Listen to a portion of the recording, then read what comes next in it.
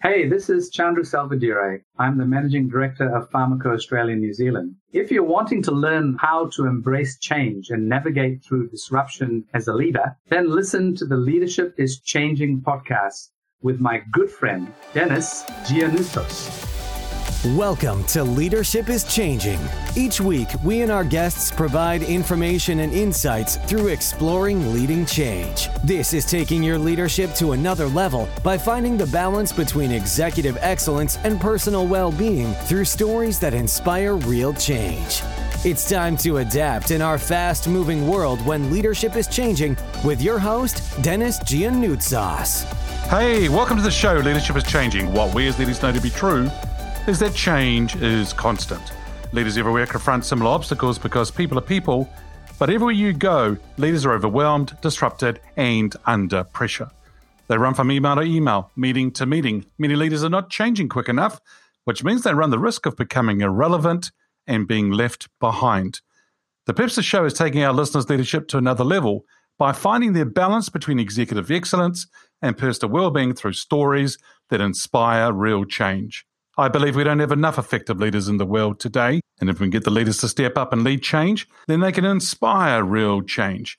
Hey listeners, it's now time to adapt in our fast-moving world. I want to welcome you to today's episode. I have a wonderful guest with me, Chandra Salvadire. He leads the Trans-Tasman operations of Pharmaco New Zealand Limited, a company specialising in sales, marketing and warehousing, and distribution of pharmaceuticals, medical devices, and healthcare products and services. Chandra has worked in the healthcare industry for over 30 years and was appointed the CEO of Pharmaco in 2013 and became the Managing Director in 2017. A big welcome to you to the show, Chandra. Thank you very much, Dennis. I appreciate the opportunity to have a chat with you. Awesome. Whereabouts are you in the world today? I am sitting in my home office in Auckland in New Zealand. Very cool. Now, your name, first name, surname, where does your name originate from? So Chandra Salvadire, it originates from Sri Lanka. So my forefathers were born and raised in Sri Lanka of Tamil origin. So that's where the name comes from. I mean, there's also connotations that Salvadire has got sort of some Portuguese sort of an influence, and I haven't been able to validate that as to whether that's true or not. So there's a little bit of mystery there, perhaps. Oh, I think it's a beautiful name, Salvadire. I think it's beautiful. And Sri Lankan, wonderful. So are you a big cricket fan? I'm a big cricket fan. I'm a big football fan. I'm a big rugby fan. Anything that's got a bat and a ball and anything that you can get up and scream at and shout at and get passionate about, that's me. That's awesome. Very good. Hey, we've given the listeners a little bit of a background about you. Tell us, is there anything else you'd like to share about you and your background?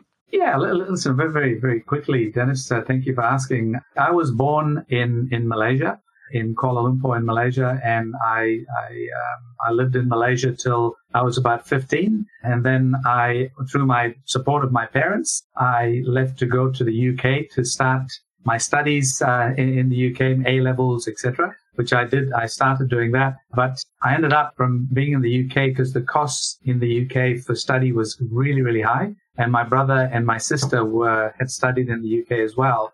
And I felt that there was a huge burden on my poor folks, because they were bankrolling the whole operation. And anyway, I managed to get an opportunity to finish my pre-university in Australia. So, and also closer to Malaysia. And I went to Australia to do my tertiary admissions exam and finished that, and then ended up going to university in Perth in Western Australia and did my postgraduate and some other sort of study in Australia, and started to work in Australia. And one of my friends was transferred to New Zealand through work, and he said to me, he says, "Mate, you should come over.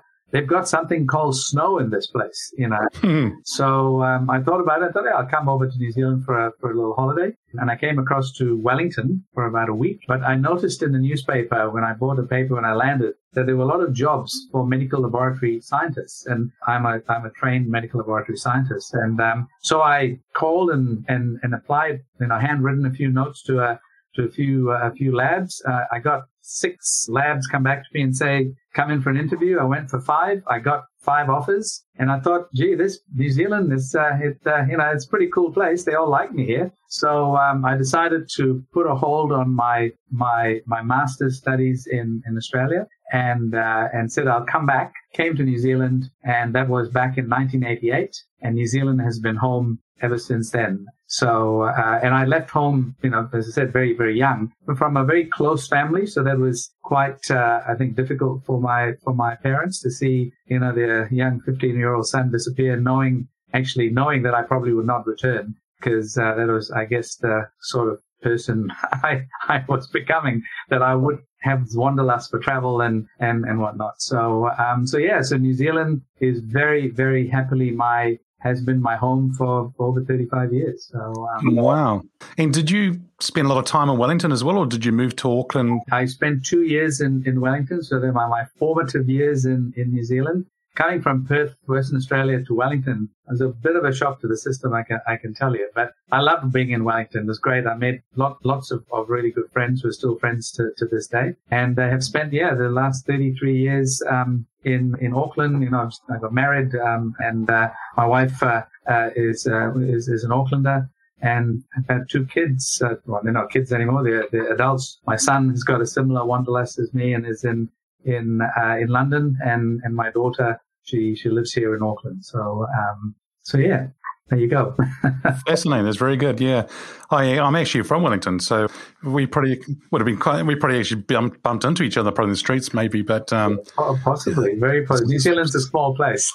That's what I was going to say. A very small place. Now, look, you've been in the healthcare industry for 30 years, or over 30 years. And you were appointed as a CEO to Pharmaco in 2013. So how did you actually get into leadership? I think, Dennis, I always felt that taking initiative was a really good thing to do. And it's something which I guess my parents also sort of, inculcated into me.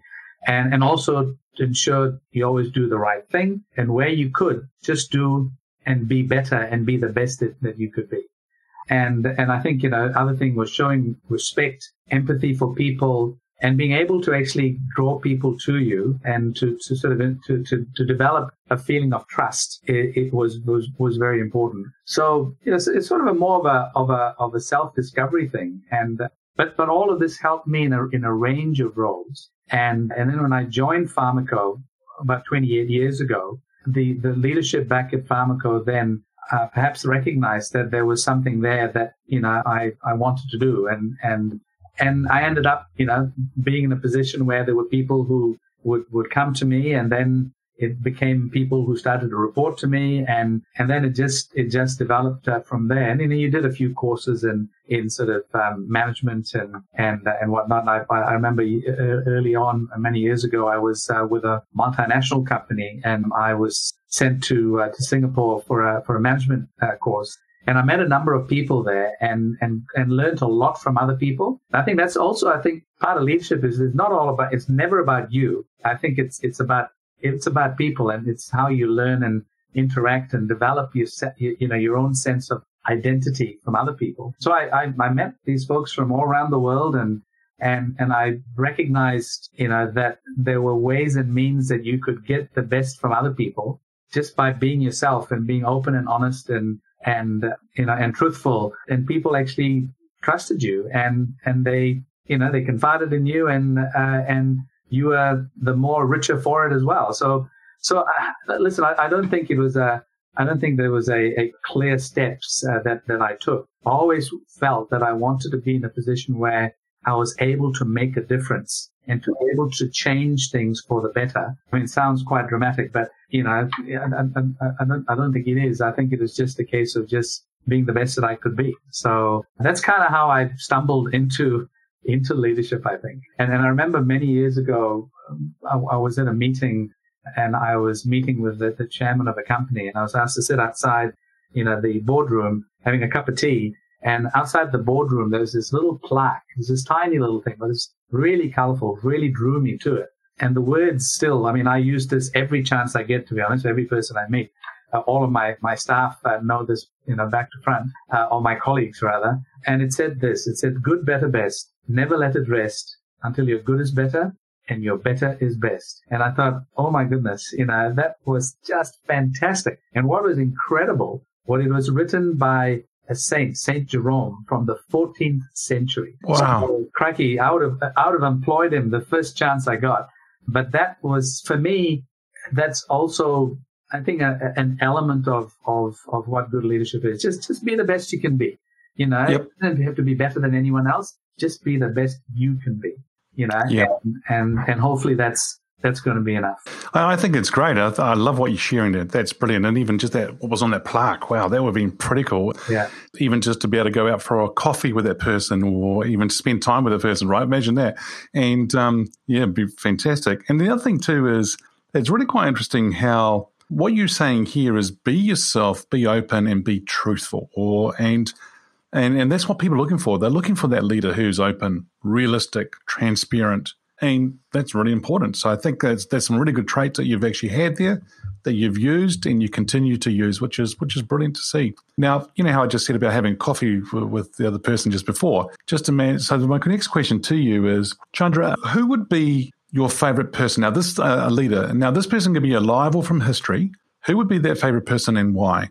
Right. Well, I'm not going to answer your question, the way you would hope. I don't.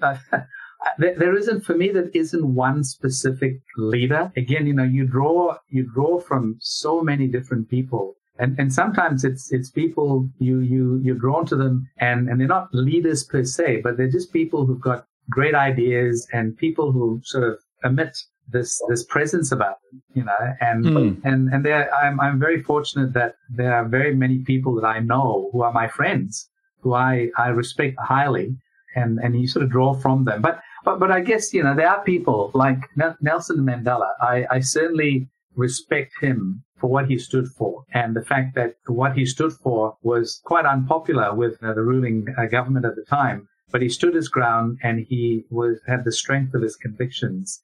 And for me, that is really quite an important part of leadership. And even closer to home, our former New Zealand Prime Minister, Sir John Key, who I've had the pleasure and privilege of meeting on a number of occasions. He's just a really, for me, a very nice chap, very down to earth, but incredibly clever, a great orator. He spoke so well. He was extremely clued up, if you must, in the subjects that he was speaking about, and you would think that would be the case, for as the prime minister of the country. But he had a presence which I really admired. So he is another chap. I mean, Barack Obama, I always consider him as a surprising leader, and having read his book, a couple of his books, The Audacity of Hope being one of them. I say he's surprising because the first black president in the United States. Who would have ever thought? And how he came through that was through a process which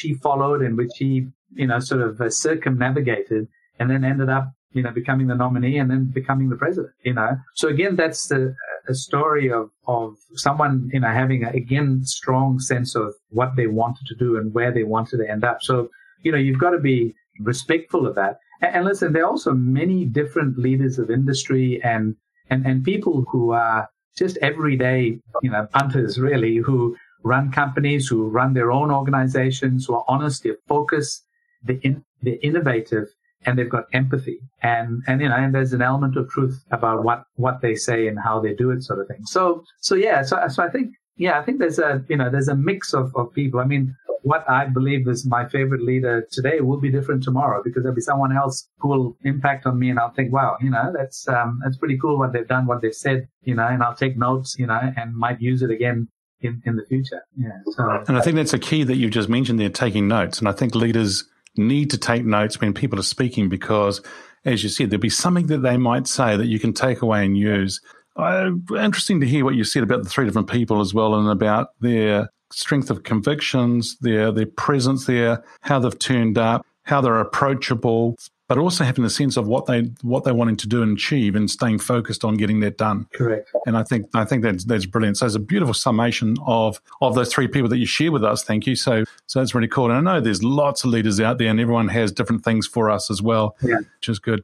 Now, the show here is called Leadership is Changing. Now, when we mention that title or that statement, what does that mean to you?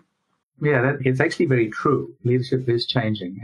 And for me, one of the key elements of change in leadership is the emphasis that enhancing the culture of an organization is critical. So culture is key in my humble opinion. It is all about people. I think when you show interest and support your people, they in turn will show interest and support your business and you and leaders. So for me, it means that it requires more inclusion, more input from a wide and different group of people within your organization and sometimes even outside of it. And I think leaders now need to be more courageous and embrace the fact that things are changing. Because the thing is that you can control only what needs to be controlled, not what can be controlled. But, obviously, there's certain things you need to control, i.e. good, solid processes, etc. But you can only control what needs to be controlled. You can't control other things. And if you try to, you might become a cropper. So, don't be, I think as leaders, you can't be controlling. You should not be controlling. And you need to be open to changes. And sometimes changes happen often. They don't just happen once a year or once, every 6 months. Sometimes they're changing so quickly, so often. And I think we've recognized this, over the last 2 years or 18 months with the global pandemic. And I think one of the things that how leadership has changed, and also you need to always provide people with a sense of belonging and safety where you can. Keep people safe. Make them feel that they mean something. And it might sound a little bit altruistic, but it's not. I think it's really important. That culture has to be absolutely 100% critical.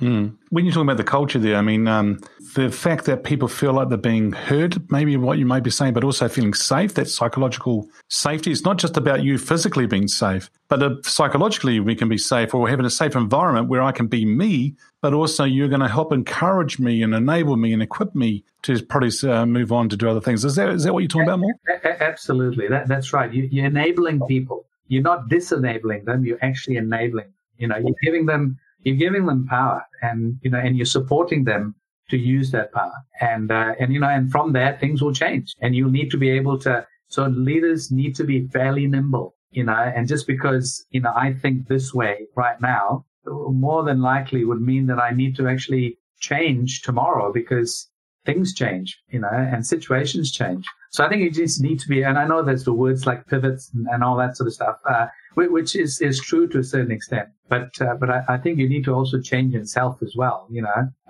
Your values will never change. Your beliefs will never change, but your operating principles may, just be ready for that. I think we just need to be a little bit more courageous, I guess, to be able to handle that. Nice. Your values and your beliefs don't change, but your operating. Yeah, I think the principles how you operate may change, and that's stuff that, that again, control only what needs to be controlled. I think that's fantastic. You're so right, because our values and our beliefs are probably in cement, if I can put it that way, concrete. Some of them may change or evolve over time, but then those operating principles around it, that can actually change and move. And we should be able to be nimble, as you're saying. Nimble leadership, that's a great title just there. I think nimble leadership is really important for all of us. The thing I think a lot of people do, or leaders get caught out, and I love your views on this, is that they are just doing things day in, day out, or they get stuck in the weeds and they don't lift their heads up to look out what's going around them. And then they're not being nimble. They're not adjusting quick enough. And sometimes, as I said in my introduction, if they're not changing quick enough, they run the risk of becoming irrelevant, being left behind. Well, what's your thoughts on that? 100%. Listen, I think that's absolutely right, Dennis. And I just think you need to be in a situation where you can't afford, and this is where you need to be aware of your surroundings. You can't afford to fall into the weeds or into quicksand. You need to know what's going on. And in order for that to happen, you need to have really good people around you as well, because they are going to be your guides as well. They're going to say, hey, there's quicksand there, Chandra. Don't step into that, and I wouldn't go there if I were you, How about you think about this? So my role is to help people think as well and support them in their thinking and their processing. I need good people to be able to help me do that as well. So you need to surround yourself. I think this is where the leadership is changing as well. I think you need to. I think I'm surrounded by people who are much smarter than I am, and also much better than I am. So which is fantastic, because it allows me to do what I need to do, and and I draw from them. So have good people around you. I think that's important. Yep. And I think that's a smart move for a leader to have the right people around them, really good people who are talented. I think that's very smart. You know how we're living in a world today that's very fast-paced, ever-changing world. What's your thoughts here, Chandra, about what makes a leader successful in today's fast-paced, ever-changing world? Right. No, thank you for that question as well, Dennis. Listen, I want to sort of draw you to one of my favorite books about leadership, and it's called Chiefing Your Tribe, and it was written by an anthropologist. His name is Michael Henderson. It's about how to become a leader worth following. And this book was given to me by a very good friend of mine and a leader in his own right, a chap named Simon O'Shaughnessy, who I believe you also know. And it's sort of like it's a very easy book to read, but it's also very, very insightful, and there's a lot of good meaty goodness in it. And I think a successful leader today needs to be honest. They've got to be confident. They've got to obviously be capable. They need to be courageous as well. They have to be very clear in their communication. Also, needs to be very fair and also be reliable. People need to be able to rely on good leaders and walk the walk and talk the talk. And also be inspired about what you do and about the people around you. You've got to be inspired. You don't have to be inspiring, but you've got to be inspired. I think that really, in my opinion, is kind of what a leader needs to be successful in this fast-changing world. You need to be able to roll with it, but if you have those basic tenets and they're strong, then, it puts you in a good position to be able to handle all the madness that goes around you, and you're able to handle things appropriately. Yeah, I think it's great. There's a TV program on Netflix. I don't know if you've ever watched it. It's called SWAT, and it's about a SWAT team in Los Angeles, the police department. And as they're in the truck and they're on their way, they talk about staying fluid. Correct. Be fluid, right? And as you said, they've got the fundamentals, they've got the basics, they've got everything else which is very strong, and they can fall back on that, but they need to stay fluid depending on the situation being followed on. And you're just given a great example of actually that, whereby leaders need to be like that today. We need to be moving and being fluid, team, and our leaders need to do that all the time. Yeah, that's fantastic. I mean, listen, I love that show. I've watched every episode. It's pretty cool. Yeah, I agree with you. That being fluid part is that you're going to get stuff thrown at you that you thought you knew all about stuff 18 months ago when we got presented with this pandemic.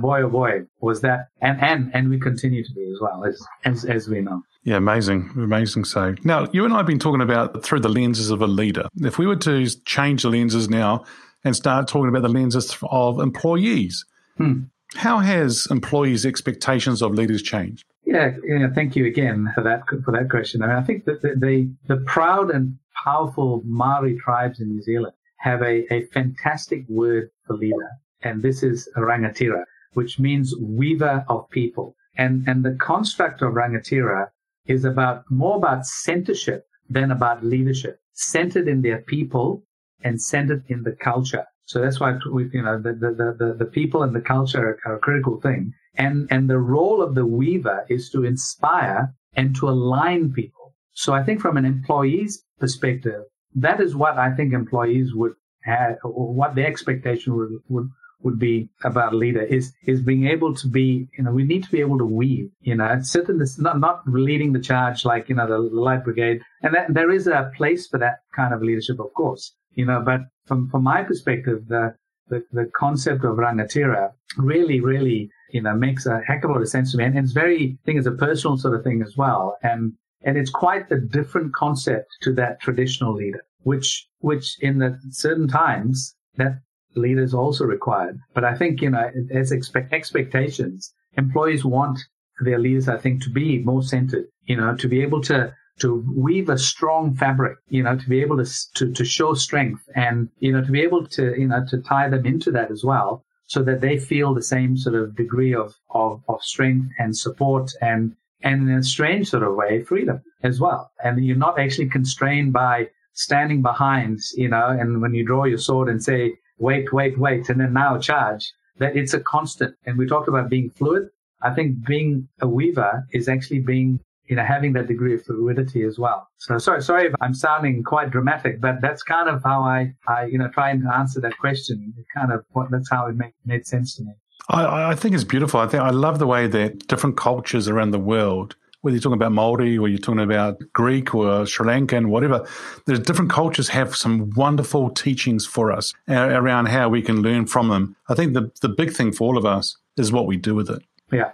And I love that the weaving of a strong fabric and then tying them into it and bringing them into that whole fold. I think it's beautiful. I think center leadership is probably you're spot on what employees are looking for today. Yeah. And I guess, what happens there is if people feel that they are part of that fabric, part of that weaving, then the good people, they believe in that more and more, and it becomes part of a legacy that they're trying to build as well.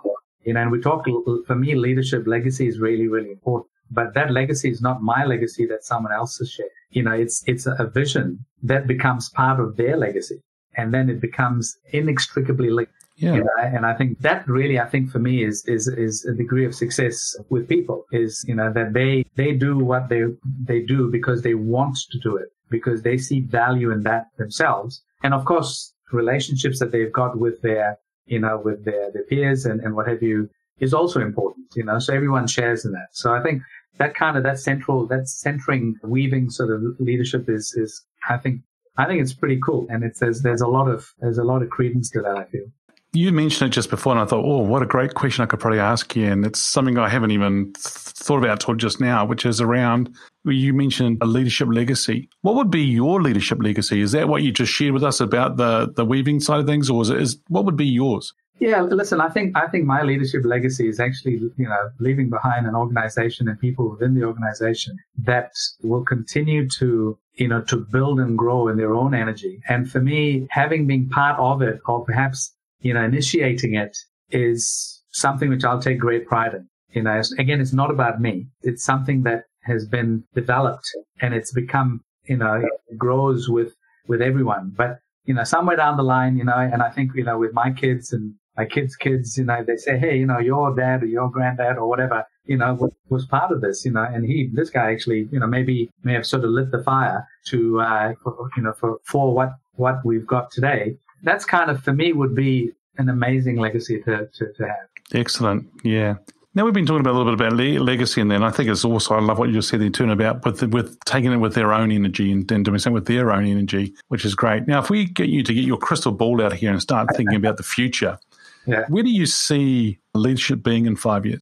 Yeah, well, that's a very good question. It's a difficult one to answer as well, Dennis. But I think in the last 2 years, if we go back a little bit, last 2 years we've been embroiled in this pandemic, and we are likely to still be coping with the effects for the next few years to come. So I think it goes into that next 5 years sort of scenario. I think there needs to be more weavers developed out there, and I think that leadership in the next few years does need to be inspired, and we need to have more people who are people who would be considered to be worth following. And I think leaders would need to work to get that right with their people. And then from there, new leaders will develop, and then so I think it's about, leadership is about development over the next 5 years. Because what I think it's taught me in the last 18 months to 2 years with the pandemic, you cannot do this on your own. The best ideas you thought you had, well, that goes down the chute. You need to be able to recreate, redefine, redevelop,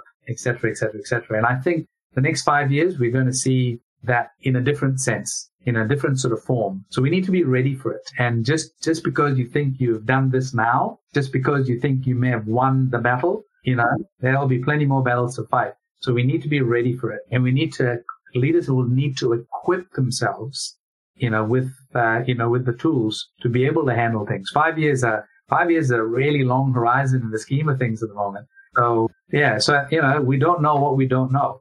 And we certainly didn't know about the pandemic, and it's now turned up. And it's, trying to throw a few more curveballs at us as we move forward. So I think, I think that's kind of what needs to happen over the next 5 years. We just need to be ready to actually do things differently.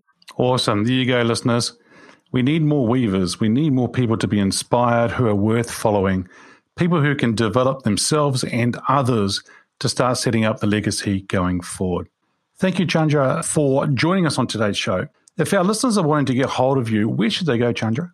Listen, just sort of jump onto my LinkedIn page, Chandra Salvadire, and I don't think there are too many Chandra Salvadires out there. And I'll be very happy to connect with folks who feel value in connecting with me. Awesome. Hey, it's been a real pleasure talking to you today. So once again, thank you so much. Pleasure's all mine, Dennis. Thank you so much. Awesome. Hey, listeners, what we as leaders know to be true is that change is constant. Change is incredibly scary, especially with the unknown and unfamiliar territory. It's time to adapt in our fast-moving world when leadership is changing. Look out for the episodes as they're being released, download them, have a listen, put a review and a rating. Feel free to share them with your friends, your family, your network. If there's any feedback you'd like to give me about the show, or if you have a question for the Ask Dennis Freestyle episode, send me an email, dennis@leadingchangepartners.com. Listeners, it's always a pleasure being with you. Thanks for tuning in. Until next time, bye for now. Thank you for listening to this episode of Leadership is Changing with your host, Dennis Giannoutsas. Each week, we and our guests provide information and insights through exploring leading change, inspiring executives and leaders to adapt and lead a bigger game in a fast-moving world.